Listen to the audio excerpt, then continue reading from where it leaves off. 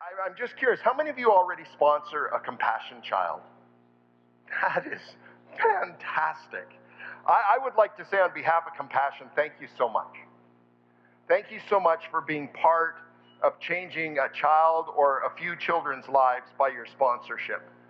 We've been able to visit a number of our own children and go on some exposure trips with Compassion. And the thing I am always struck by is this word hope. Because we will take a bus or a vehicle through some of the most desperate, hopeless places that are just riddled with poverty, destroyed by poverty, and you drive into the Compassion Project and everything changes. There's hope and joy. And I've come to the conclusion that poverty is not just robbing people of food or healthcare or education or opportunity, but it literally robs them of hope. And Richmond mentioned that in that video. And so when you're a part of Compassion, you are not only providing food and access to clothing if that's needed, and education and healthcare, but you are providing the ultimate hope, the hope of Jesus Christ. And I don't know if you caught it on that video, but every 4 minutes around the world, there's some child who's making a commitment to follow Jesus in a Compassion Project. I think that's phenomenally good news. For those of you who are sponsors, I want to encourage you, keep writing those cards and letters. They really make a world of difference. They really communicate to those children, we love you, we care. And they hang on to those as prized possessions. We've experienced that ourselves. I've been involved in youth ministry since 1979. That's when I first started volunteering and eventually became a youth pastor. And I love having so many young people close here. This is fantastic. A number of years ago, as I was getting ready for a youth event, I corralled most of the students into the room, and there was this one girl named Barb. She was hanging out outside the room I was trying to get everybody into. I said, Barb, are you coming? She said, no, I don't think so. I said, how come? She said, there's no one in there. And I looked in the room, and I said to her, one of us needs glasses, because I think I see at least 35 people in there. She said, I don't know anyone in there. And I said, well, Barb, I'm going to be in there. You know me. And she said, without any hesitation, yeah, but I don't know anyone in there that matters. Oh, I love you too. Thank you. She was making the point that she didn't have any close friendships with people there, but she put her finger on a button that I think exists in most of our hearts, and she firmly pushed it. And that button is this. It releases this nagging question, does my life really matter? Does my life count? Is my life significant? And I don't know if you've ever kind of thought about that, but it seems to me that many of us live with this fear that as we go through life and evaluate our lives, we'll discover that our life has not mattered. I was talking to Donna about this one night, and we got talking about the difference between significance and value. Everyone in this room has value. Our lives have value because we're created by the God of the universe who valued you enough to send Jesus. This is not a matter of value. We all have value. But do we have significance? Does my life matter? And this morning I'd like us to think a little bit about how do we live our lives so we don't waste them? How do we live lives of significance? Now, I don't know if you've ever kind of thought of where that fear might come from. I think we're all aware that we have significant physical needs. We have the need to eat. We have the need to breathe. We have the need to sleep. Students, young people tend to ignore that need on retreats and at camps and stuff, but we still have that need. We have the need to drink. We have the need to go to the washroom. And if you don't believe those are legitimate physical needs, just very casually place your hand over your neighbor's nose and mouth and see how long they passively sit there. I can guarantee before long, fights would start to break out because we will do crazy things to get our needs met. It's just a reality. There's an interesting verse in James chapter 4. And I believe just like we have legitimate physical needs, The God of the universe has created us with deep inside emotional needs. And in James chapter 4, starting at verse 1, it says this: what causes fights and quarrels among you? Don't they come from your desires that battle within you? You want something, but you don't get it. You kill and covet, but you cannot have what you want. You quarrel and fight. You do not have because you do not ask God. I find it very interesting. He asks the question, what causes fights and quarrels among you? I believe it's those deep inside needs, those desires. He says, don't they come from those desires that battle within you? And I think we all have at least 3 deep inside needs. Everybody in this room has a need to be loved. I believe everybody in this room has a need to deal with the pain, to somehow make sense of the chaos and hurt that sweeps into our lives. And then we all have the need to know that our life matters. A reason to get up in the morning. A reason to keep going on. And I'm convinced, if you look at any odd behaviors that just seem so strange, like the junior high student who seems to come from a good, relatively functional home, but runs away. Why? I bet if you could get with them and really get below the surface, you would discover they're trying to medicate at least one of those inside needs: to be loved and accepted, to make some kind of sense out of the pain in their lives and be able to deal with that, or to have some kind of significance. Why does the high school student seem to not be okay unless they're in some kind of a romantic relationship? And as a youth worker over the years, I've run into these students who just go from one romantic relationship to another romantic relationship to another romantic relationship. I suspect if you could really get under the surface, you'd discover they're trying to medicate a need to be loved and accepted, to have some kind of significance, or to deal with pain. Why does the middle-aged businessman with a family suddenly decide to throw it all away and run off with the secretary or something? I think if you were to scratch under the surface, you would discover he's trying to medicate one or more of those deep inside needs. We've all been wired by God to need to be significant. We want to know that our lives are not meaningless, to have a reason to get up in the morning, to know that somehow we matter. And our culture has a number of different ways of assigning significance to people. For some people, occupation equals significance. What's the first question you'll often get asked at a social gathering? What do you do? And if you're maybe a doctor or a lawyer or an astronaut, you'd be up here in the stratosphere. If you happen to be a garbage collector or caretaker, something that's less significant, you're plotted in a different part on the social scale. You don't have the same kind of significance. For some people, it's success. Success equals significant. The marks you get in school or the progress you make in the corporate world, being the top of your chosen endeavor. For some people, it's notoriety. Notoriety equals significance. And again, in junior high, it's who you know and who you hang out with, who you're known by, the right people, the circles you move in. For some, it's wealth. Wealth equals significance. And in junior high, it might be the clothes we wear. High school, we may add a cell phone or an iPad. As adults, it's the vehicles we drive, the size of our home or the size of our TV, the vacations we take. That equals significance. For some people, it's power. If you're powerful, that makes you significant. Being the boss, being in charge, being the one at the top. Because we've been wired to need to be significant, we don't want to end up at the end of our lives and look back and ask, did my life really matter? So I think it's worth asking, what makes a life significant? I think we could probably agree that Jesus lived a life of significance. He lived a life that matters. But it's interesting, if we measure Jesus by our cultural standards, he wasn't significant at all. When he went to a party and somebody said, what do you do? He probably would say something like, well, for many years I was just a laborer. I'm a teacher now. Hey, that's cool. Where do you teach? What synagogue? Well, not so much synagogues. Boats, hillsides, out there. When it came to success, Jesus never climbed the corporate ladder of his day, and he was actually put to death by those who had.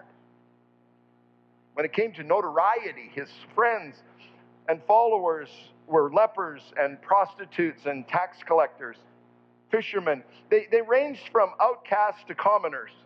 And if it was in today's terms, Jesus would be hanging out with a few general laborers, some Hell's Angels, a local dope dealer, maybe some dope users, strippers, AIDS patients, some mafia, and the odd civil servant. And those might have been hard to tell the difference between, but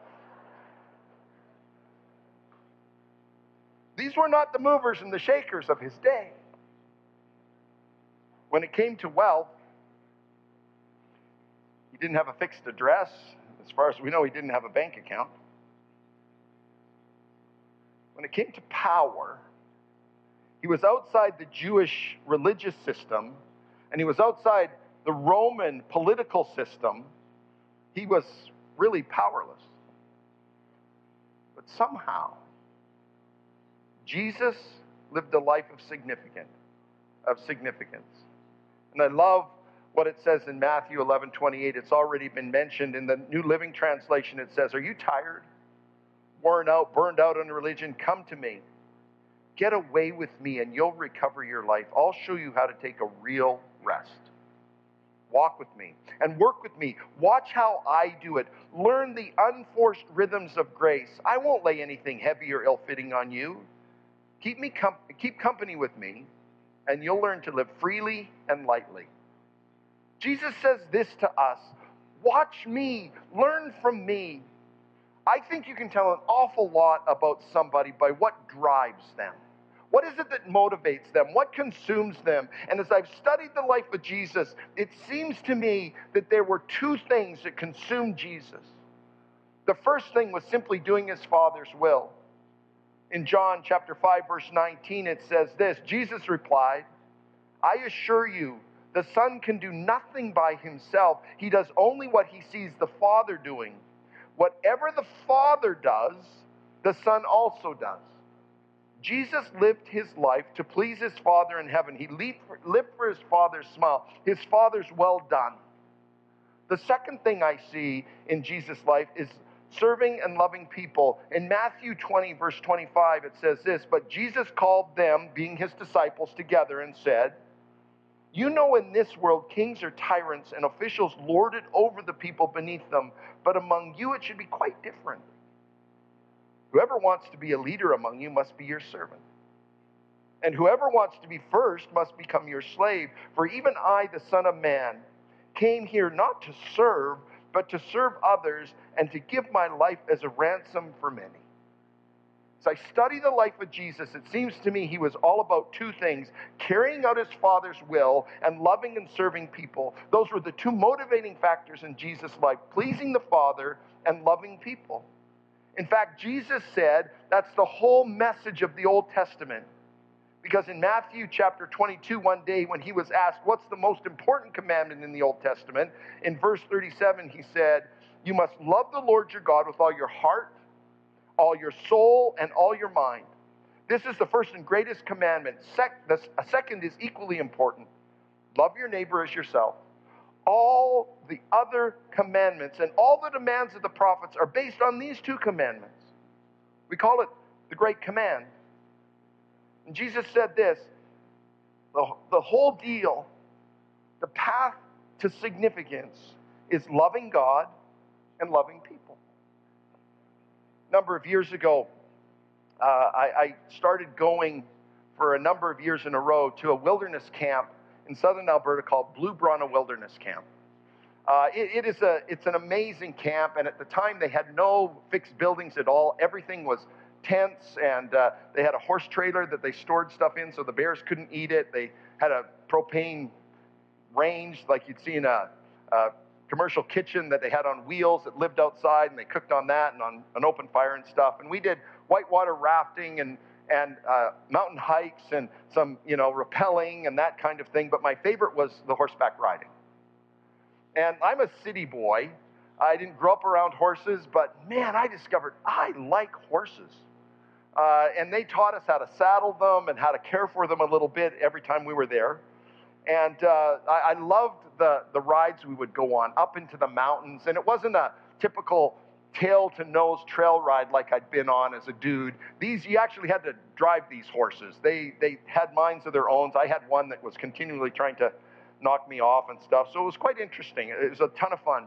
And one day we hadn't done a lot of physical stuff. And after supper, we're sitting around the campfire, and the director said to one of the wranglers, and I've discovered wranglers are all a little, I don't know if they've just been kicked in the head too many times or what, but they're all a little unusual. And so he said to one of the wranglers, hey, should we show these guys how to play cowboy bucket ball? And the wrangler went, oh yeah. And so he turned to us and he said, hey, you guys want to play a game tonight? Sure. And so he said to the wranglers, okay, you guys go get the horses. And I'm going, a game on horses? Or are we playing against the horses? What's going on here?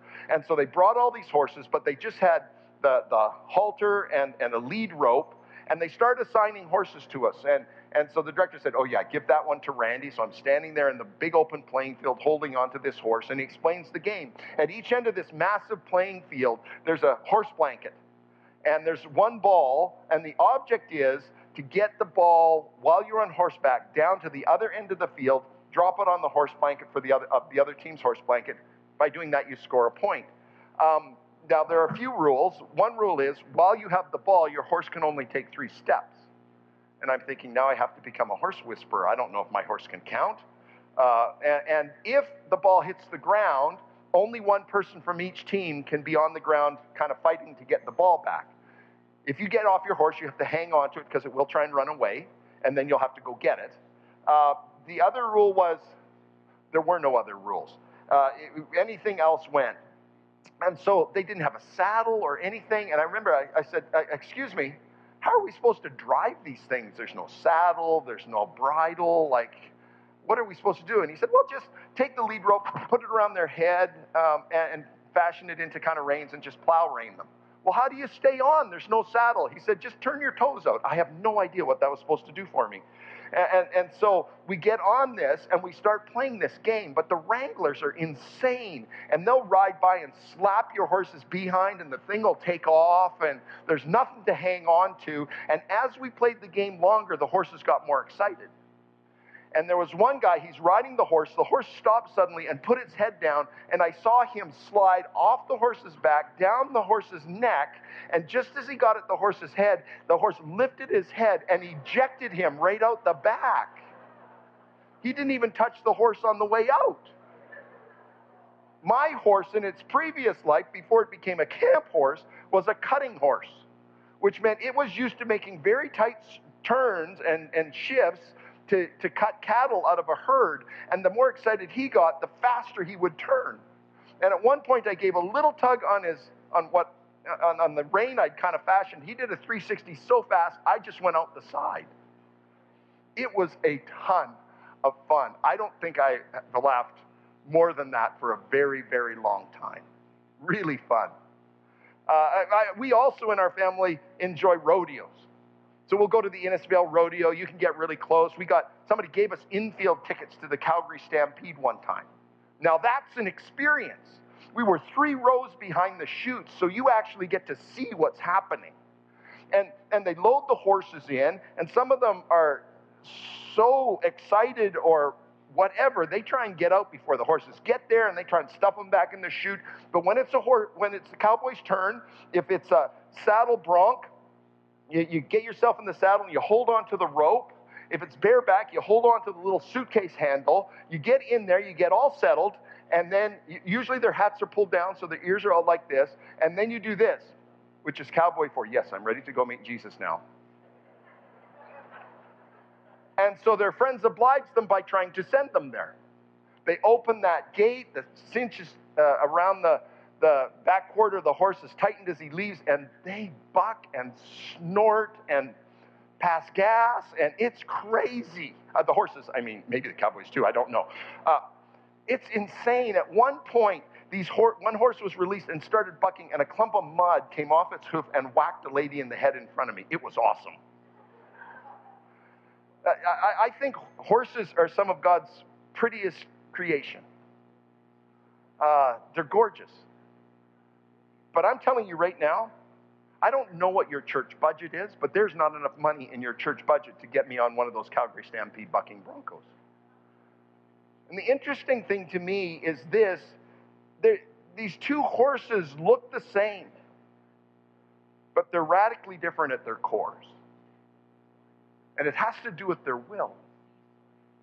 One is completely committed to doing its own thing, and that doesn't include anyone on its back. These critters are fend for themselves animals, and no one's the boss of them. And if you try and get on their back, they're going to try and get you off. Whereas the ones I'm willing to climb on, although they're genetically the same, although they look relatively similar, they're quite content to allow me to get on their back and lead them around or do whatever. The only difference is one has been saddle broken, is surrendered to the will of the rider, and the other is not, and it's rebelling against the rider. John chapter 14, verse 15, Jesus said, "If you love me, you'll obey me." Loving God requires that we become surrendered to Him. And God will not break us like a cowboy breaks a horse. Instead, He woos us, and He invites us to surrender to Him. But loving God requires becoming spiritually saddle broken. It's about surrendering our wills to the direction of our Heavenly Father. A life of significance is one that is living with a heart that's surrendered to God so that we can know and follow His direction for our lives. Many years ago, when my oldest daughter was, I think, just 2, Donna and I decided we wanted a vacation, so we booked a vacation to go to the happiest place on earth. That's what it says on the sign. Disneyland, the happiest place on earth. I've come to the conclusion it is a pretty happy place as long as you don't have little kids with you, because little kids, it's not that happy on the way out. It doesn't seem to me. And so we decided we would try and make it as happy as possible and left our 2-year-old daughter with her grandparents, and we went on vacation to the happiest place on earth. We spent a few days at Disneyland, then we drove down the coast to San Diego. We went to SeaWorld. And that day we went to SeaWorld, we decided we would go to a restaurant that we'd spent a lot of time in Calgary going to when we were dating. It was the Spaghetti Factory. They had a restaurant there. And it was right downtown. It was in a pretty rough part of downtown back in those years. And we got there just before the close of work. So we had to park a long way away from the restaurant. But it wasn't a big deal. It was still light out. We walked to the restaurant, had a wonderful meal. And when we were done, the workday was well over, and it had gotten dark. And so the streets were pretty much deserted, and so we started the multi-block trek back to our vehicle. And I was a little bit nervous, so I tucked Donna's arm in mine, and I said, "Let's just go." And way, way, way off in the distance, I saw a man that I believed was a homeless man walking toward us. And I just kind of kept my head down and kept moving, and he was across the street, but he crossed the street about a block in front of us, and I noticed that, and I just kind of kept my head down. And when I was maybe 5 meters away from him, I looked up, and he caught my eye, and he said, "Excuse me, sir, do you have any spare change I could have?" And I said, "No." And by that time, I was close enough that he was able to put out his hand, and he put it on my chest to stop me. And he said, "Do you mean to tell me you don't have a quarter, a dime, or a nickel I can have?" Now, the problem wasn't that I didn't have money in my pocket. Yes, I had money in my pocket, but I was not interested in giving him any because he'd just smoke it up or drink it up. Who knows what he'd do? And I pushed his hand away, and I said, "No." And I pushed by him, and I was quite shaken by that encounter. And I hadn't walked very far before God started to convict me. Now, I don't know if you've ever been in a situation where God's Holy Spirit started to bug you, but God's Holy Spirit really started to bug me. And it reminded me of a scripture passage that I hadn't memorized it. I just sort of knew how it went, and it's in Matthew 25, starting at verse 31. And it says this: "But when the Son of Man comes in His glory and all the angels with Him, then He will sit upon His glorious throne. All the nations will be gathered in His presence, and He will separate them as a shepherd separates sheep from the goats. He will place the sheep at His right hand and the goats at His left. Then the king will say to those on the right, come, you who are blessed by my Father, inherit the kingdom prepared for you from the foundation of the world. For I was hungry, and you fed me. I was thirsty, and you gave me a drink. I was a stranger, and you invited me into your home. I was naked, and you gave me clothing. I was sick, and you cared for me. I was in prison, and you visited me. Then these righteous ones will reply, Lord, when did we see you and hungry and feed you? And all those things. And Scripture says that Jesus will reply, whenever you saw the least of one of these and did it to them, it was like you were doing it to me. And then he'll say to the others, depart from me, I don't know you. I was hungry, you didn't feed me. And he goes through all the same things. And they say, when did we see you that way? And he will say to them, when you saw the least of one of these and you didn't do it to them, it was like you weren't doing it to me. And I was becoming deeply bothered. And so by the time we got to the car, I'd hatched a plan. I needed to get God off my back. And my best idea was to find this guy and give him $20 US, 400 Canadian, whatever it worked out to be. It seemed like a good deal at the time. $20 to get God off my back seemed like a fair trade. And we drove around looking for him, and we couldn't find him, so I could not just get God off my back with $20. And I spent the rest of the evening just in agony. That night when I went to bed, I prayed, God, I am so sorry. With your help me to never refuse to meet the needs of people that I can meet, that you put right in front of me. You see, loving people is about investing my life, my time, my treasure, my talents in theirs by meeting their needs. The hungry's need for food, the sick's need for health care, the homeless's need for shelter, the lonely's need for relationship, the mistreated and the marginalized need for justice and protection.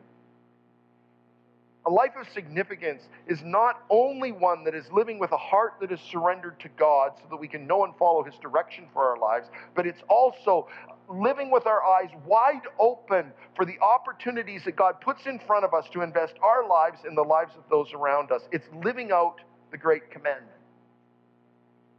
That's how we live a life of significance.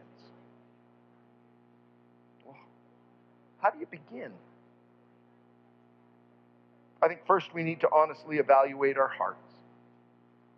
And we need to ask the question, have I surrendered my will to my Heavenly Father, or am I a spiritual bucking bronco? You know, because it's possible to look good.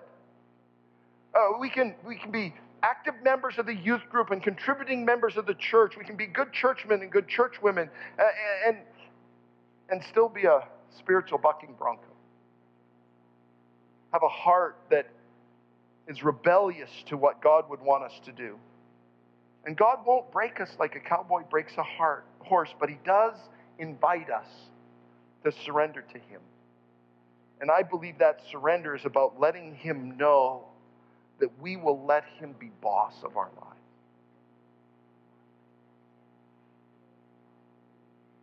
It's possible. Have been a long-term member of SunWest, but never have really come to the place where you say, okay, God, you can be boss of me. I think the second thing we need to do is we need to ask God to open our eyes. There's so much need in our world that some people purposely live with their eyes clamped tightly shut. A number of years ago, Donna and I joined a gym. Some of you are saying, well, that didn't work. You're right. It did not. We joined a gym to try and get in shape, and secondly, to make friends with people who might be far away from Jesus. And I discovered some things. I am lousy at making friends with people when I'm fighting for my life. And it's not a good thing. Donna did really well, but I'm kind of lousy at that. But there was one lady that Donna in particular had become quite good friends with, and she would go away every winter for at least a month. And she'd come back all tanned and looking fantastic. And one year, Donna and she were working on some cardio equipment beside each other, and they just got chatting. And she asked this lady if she had planned another winter vacation. She said, "Oh yeah, we're going here," and talked to Donna about it. And then she said to Donna, are you guys getting away this winter at all? And she said, "Yeah, we are, as a matter of fact." And I think it was the year that we first went to Haiti to visit our compassion kids. And so Donna said, "Yeah, I'm going to Haiti." And they talked about that a little bit. And this lady said, "Oh, I couldn't go to a place like that." And Donna said, "Why not?" She said, I just don't want to see those kinds of things, especially on my vacation. The reality is, it's easy to purposely close our eyes and harden our hearts to the need in our world. Because it's so great. And it's all around us. Shortly after that San Diego experience, Donna and I became aware of Compassion Canada. And I had prayed, "God, if you put an opportunity in front of me, we'll do our best to meet it." And we discovered that Compassion Canada is a child development organization that's child-focused, Christ-centered, and church-based. And that simply means this, that my sponsorship goes directly to benefit that particular child. It doesn't go into a pot to do community development, although Compassion does do some community development. It goes directly to benefit that child. At least 80% of every dollar I send goes to benefit that particular child. The second thing is it's Christ-centered. That means we unashamedly talk about Jesus and extend to every Compassion child the invitation to follow Jesus too. Now, you don't have to accept Jesus to be in or stay in the program, but many children do. And also, every worker in a Compassion project is a committed Jesus follower. And then church-based. If you go to a country where Compassion works, you will not see plastered on vehicles Compassion, because they work through local churches who are already doing good work with children and then help them improve that. And so the parents don't look to Compassion, they look to the local church as the ones who are help facilitating this. And we discovered that for $41 a month, we could help feed, clothe, and educate, also teach a trade to a child, and they would systematically be taught about Jesus. We started with 2 children. We presently sponsor 4. We've had 4 graduate from the program. I wish you could meet our little girl in the DR, Angela, and I think we've got a picture of her when we first started sponsoring her. That's little Angela. And we had the privilege of getting to go down and meet Angela. We went to her project. It was in a church. They had a performance for us on a Sunday morning, and we were sitting in the audience. And then as soon as they were done, they released the kids to come sit in the audience. And Angela, she knew that we were there, and she came running. I got down on one knee, and she flung herself into my arms. It was awesome. We got to meet her mom and her baby brother. And after church, we got to go do a home visit, which meant we got to go spend some time in her home. And we were taken to her home. And we met her grandma and her great-grandma, who also lived there. And both of them were stone blind. The director of the Compassion Project was also a medical doctor, and he told us when Angela came to the project, she had all kinds of parasites and horrible raging eye infections. And because of our sponsorship, she was able to get the help she needed. And he said she was probably on the same road to where her grandma and great-grandma are, of becoming blind because of that. When we met her mom, she was the most vacant human being I've ever met in my life. Like, she was physically present, but it was like she was a hollow shell. I don't know if you've ever looked in anyone's eyes and sensed there was nothing but deadness on the inside. That is the first time I've ever experienced that. Their situation was very desperate, and we asked if we could sponsor her youngest brother, Yuri, as well, and Compassion allowed us to do that. We later found out that one of the things that Angela's mom used to do to help provide for the family was prostitution. wonder she looked dead on the inside. We had some friends that were going down years later to the DR, and they were going to visit some compassion projects. They were going to go to Angela and Yuri's compassion project. So we loaded them up with backpacks and sent stuff, and would you please give this to them? And but if you meet her mom, you're going to meet the most dead human being you've ever seen. It is just brutal. And so as soon as they came back, we wanted to know, did you meet Angela and Yuri? Yeah, we met Angela and Yuri. And tell us all about it. Show us the pictures. And did you give them our stuff? Yeah. And did you meet her mom? And my friend said, we did not meet the lady you described. I said, well, did you meet her mom or what? No, we met her mom, but it wasn't the lady you described. And I'm going, well, are you telling me I didn't meet her mom? No. The lady you described is not the lady we met. I'm going, what are you talking about? I'm a junior high boy on the inside. Can you make sense of this for me? And he said, we met Angela's mom, but she wasn't that dead person he talked about. And she told us, because of Angela's sponsorship and seeing what Angela was learning, she started going to church. And she's accepted Jesus too. Wow. That's $41 a month we spend. This is Angela today. She's just graduated this fall from the program, and she's been released from poverty in Jesus' name.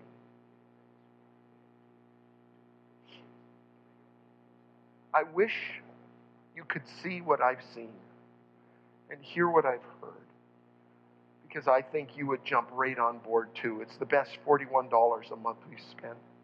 We also have what we call plus memberships. And you can add an extra $10 a month to your sponsorship to make it $51 a month, and then that extra $10 goes into community development things. You could start there perhaps. There's a table in the lobby with some kids. It's a fantastic place to start at feeding the hungry and clothing the naked and caring for the sick and getting justice for the oppressed. But compassion isn't the only way to live with your eyes wide open. You could throw a party in your neighborhood and get to know your neighbors. And then start being Jesus' hands and feet in their world and using your time and your treasure and your talents to meet those needs. Maybe you could stop and learn the name of that street person that you go by on the way to work. Maybe it's about going on a mission trip. I don't know what it is. There's a million different things. But it's living with our eyes open and saying, God, show me a need, and I'll do what I can to meet that need. I suspect if you talk to the pastors here, they would have a few ideas too. But it's about inviting God to show us where we can use our time and our treasure and our talent to love and serve people. It's about living with eyes wide open and jumping in when God opens the door. The reality is, for some of us, the thought of living a great commandment life, a life of significance, actually may be scarier than the fear of insignificance. Because surrender really is a scary thing. I like to be in control. If I let God call the shots, what will He do? I don't know. Will it be safe? I don't know. What will He require of me? Will I get to carry on with my life the way I like it? I don't know what He will require of you, but it may not be that you just get to carry on status quo. Living eyes open is really a scary way to live, because what you will see will break your heart. And it will upset your equilibrium, and it will force you to change your values, and it will probably cost you something. I have no idea what it will cost to choose to live a life of significance by living out the great commandment. But I can promise you this: you will not be bored. You may live with fear, but it won't be the fear of insignificance.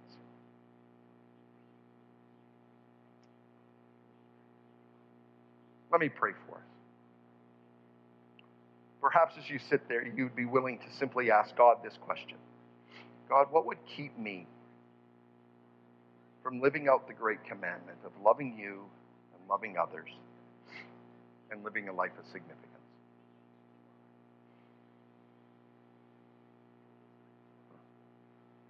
Jesus,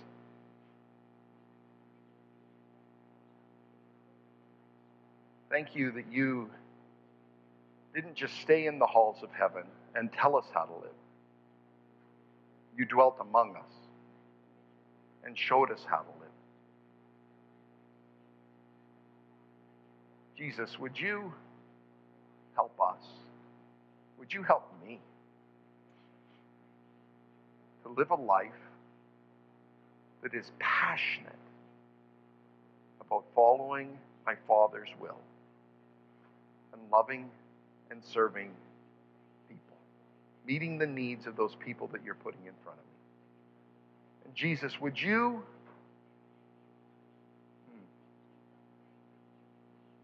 help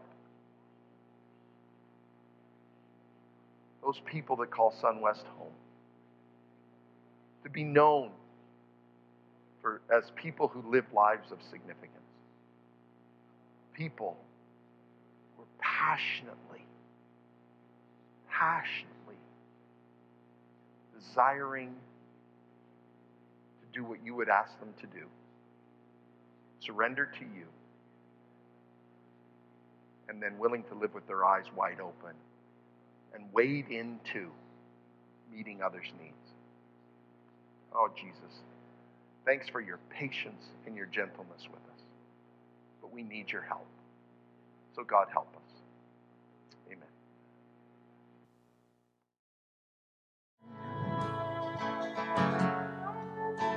I hope you've been challenged as I have. Thank you, Randy, for coming and challenging us as individuals and as a community to open our eyes.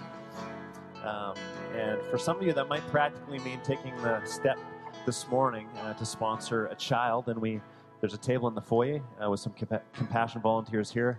And we would invite you just to go have a conversation with them if you're interested in taking that step. That might be just one practical way of opening our eyes and caring for the needs of those around us. Our prayer teams are always available at the end of service, and so as we close, they'll come forward. And if you'd like prayer for anything in your life, they would love to pray for you and to come alongside you in that way. Let's pray together. Father, we thank you, God, that there is no person in this world that you do not see. There's no person in this world whom you would not leave the 99 and chase after. And we're reminded in this moment that when the Scripture speaks of the hands and the feet and the voice and the activity of Jesus, Lord, it often speaks about us being the body of Christ. And Lord, we recognize we can't do anything, but we're one part of your body, and that we want to obey you. We want you to be boss, and we want to reach out where you tell us to reach and speak what you tell us to speak and see what you want us to see. And so, Father, we just pray that you would stir our spirits as a church, community, but, Lord, also as individuals, that we would see as we go about our work days, our normal routines, Lord, that we would have eyes that would see those who need a healing touch, who need an encouraging word. Lord, if there's some practical ways that you're inviting us to step out, that you're inviting individuals to step out this morning, like sponsoring a child, Lord, I pray that you would just confirm that in their hearts now, Lord, as they wait and maybe invite you to lead them into the next step. And Lord, we thank you that you are sovereign, that you are in control, and we don't have to hold everything or feel the weight of everything, but we do need to hear what you're inviting us to do. And so we ask you to do that in the name of Jesus. Amen.